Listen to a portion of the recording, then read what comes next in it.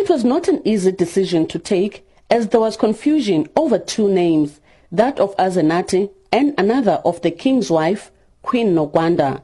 Just a few minutes after the meeting started, chaos erupted and police had to rush inside the hall to quell the commotion.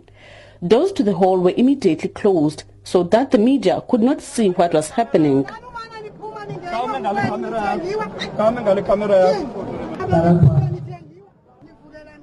After this, the meeting proceeded smoothly, as Thembu spokesperson Kosipatekile Olomisa explains. The decision that was taken in earlier meetings, a decision to the effect that if the king does go into jail indeed, then his son, Azenathi, will serve as an acting king while he is away.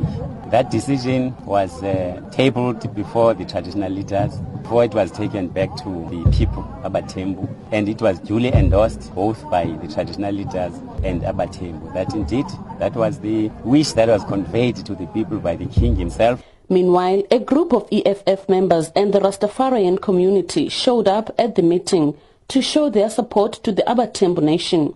Ras Solomon Levy of the Rastafarian community says it's a disgrace to the nation that their king is behind bars. From the beginning, it is improper for the king to be imprisoned, and also we feel humiliated as a nation. It's worse for the king. This humiliation we see, the government is waging a war with the Thembu nation. We as a Rastafarian community, we think they are causing a revolution. It's a war in making. EFF chairperson in the OR Tambo region, Mthatha, says the turmoil in the AbaThembu nation should have been avoided if the government cared about its citizens. As the EFF, we are here to support the kingdom of AbaThembu, because now, if ever now, there is such a turmoil happening within the kingdom, we see as EFF that as the vanguard of the poor, the people who are poor cannot be taken care of their needs if ever the kingdom is in such turmoil. The next process will see AbaThembu formally informing the provincial government of their decision.